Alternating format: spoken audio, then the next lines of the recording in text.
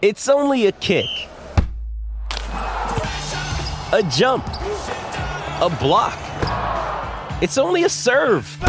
It's only a tackle, a run. It's only for the fans. After all, it's only pressure. You got this. Adidas. Another day is here, and you're ready for it. What to wear? Check. Breakfast, lunch, and dinner? Check. Planning for what's next and how to save for it? That's where Bank of America can help. For your financial to-dos, Bank of America has experts ready to help get you closer to your goals. Get started at one of our local financial centers or 24/7 in our mobile banking app. Find a location near you at bankofamerica.com/talktous. What would you like the power to do?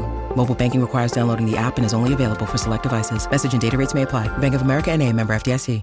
I'm Gerard Whateley. Here's a snapshot of Monday, January 29. You basked in the glory of Test cricket and the romance of the West Indies. G'day, Gerard. I agree with everything you said. Can I give you three thoughts quickly?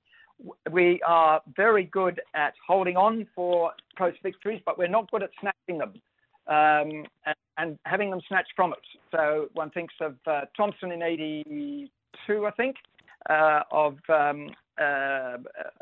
Craig McDermott in 92 in Adelaide and yesterday. But also, I also remember Richard Hadley's over to Mike Whitney, watched every moment of it, and sitting down for Hazelwood to face two balls. I thought Smith will win it next over, but it wasn't to be. Second thought, the Australian team looked a lot more glum than they did at after the loss of Headingley, which I witnessed, and the loss of the Oval, which I witnessed. But the smirk around the rain at Manchester seemed to make up for all of that. And thirdly, Gerard, I noticed when the series ended in South Africa as a one test match apiece, there was a magnificent photograph of 22 players, not 11, 22 players around the trophy. And I just thought that is perhaps something that we could think about. If the series is not lost by the opposing team, then maybe they get to join in the final. I've grown up watching the greats of West Indies cricket, Richard, Garner, Roberts, all Clive Lloyd, Super Cat, all these guys. And I'll tell you, I've got two words for you, Gerard. I was so pumped yesterday. Calypso cricket. Yeah, gotta love it. Welcome back. Great call yesterday. I found myself really barracking for the West Indies in the end there. Shamar Joseph's just an absolute natural-born superstar. And to hear the stories of him buying cricket gear in Rundle Mall 3 weeks ago for his 2-year-old son, for being pretty much the biggest name in Test cricket right now, after what he's achieved, is just unbelievable. And to see them come over here and win here is just remarkable.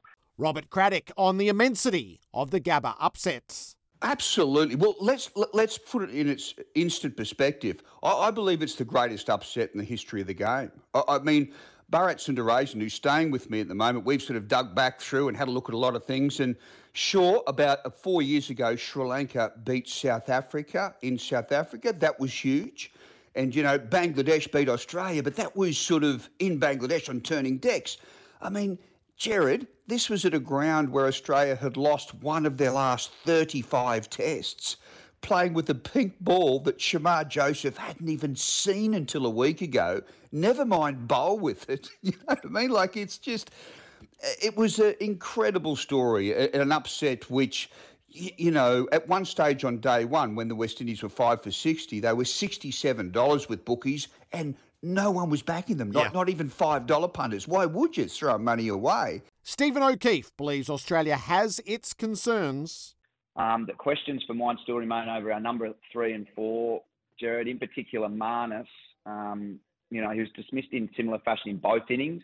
I think the most telling was the edge off Graves. You'll take the Alzari Joseph one. That's pace, that's bounce, that's intimidating. But Graves was really innocuous, just wide of off stump, and he fended it to our man, Kevin Sinclair. So, do we have a team that was eyeing off the finish line, last test, summer? They've won a World Cup. They've wrapped up the World Trophy. I'm going to give them a big tick for the summer.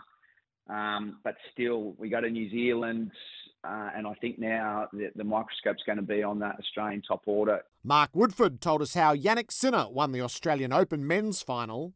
Well, just the ball striking ability, how cleanly it comes off the face of the racket. I mean, I had the wonderful experience of watching the Davis Cup match last year, where Djokovic had match point. The hitting from both players was just incredible. And when you get to sit in some prime seating, I mean, you're in awe. But Yannick, his movement is smooth. The athletic ability, probably from, generally going down the slopes in northern Italy as a youngster, has helped with his movement, his athleticism, and he's composed. I mean, I think that's what also caught my attention last night. Is there was concern on his face, but he remained composed. He didn't overly panic. He just kept his head down, and just to have that connection with his team sitting in the box, led by Darren Cahill, who has worked with players who've been through this experience, and I think that that bond was able to help him get through. But certainly he has a game that is big hitting. He can hit winners. I mean, the flurry of forehand winners at the end of the match. I mean, he hit 22 forehand winners. And ESPN's Phil Murphy as Patrick Mahomes leads the Chiefs to a 4th Super Bowl. Yes, and so much criticism was rightfully given toward the receivers this year for Kansas City. They brought back 10 of their top 11 pass catchers, but man, we talked about it a lot on the Blitz on ESPN. Why are these great receivers dropping the ball so much? And I'm not being figurative. They were dropping passes. Travis Kelce was toward the top of that list. Rashee Rice, the rookie. Marquez Valdez-Scantling dropped what would have been a game winner earlier in the season.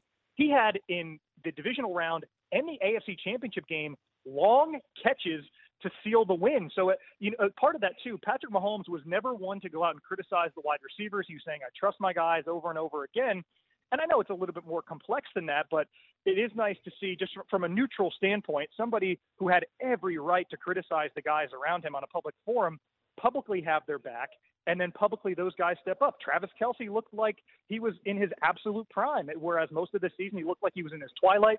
And the game-clinching catch by Marquez Valdez-Scantling, 32 yards, is one that was a difficult ball. He was backpedaling and had to secure the ball before losing it while hitting the ground, and he makes the play. So credit to Kansas City for coming up aces absolutely when they needed to, and it's because they have the ace under center, Patrick Mahomes, and he's a leader deserving of the Super Bowl stage that he'll be in the 4th time in 5 years. And that's just a snapshot. The full program and all interviews are available through the Whateley podcast. Subscribe at sen.com.au.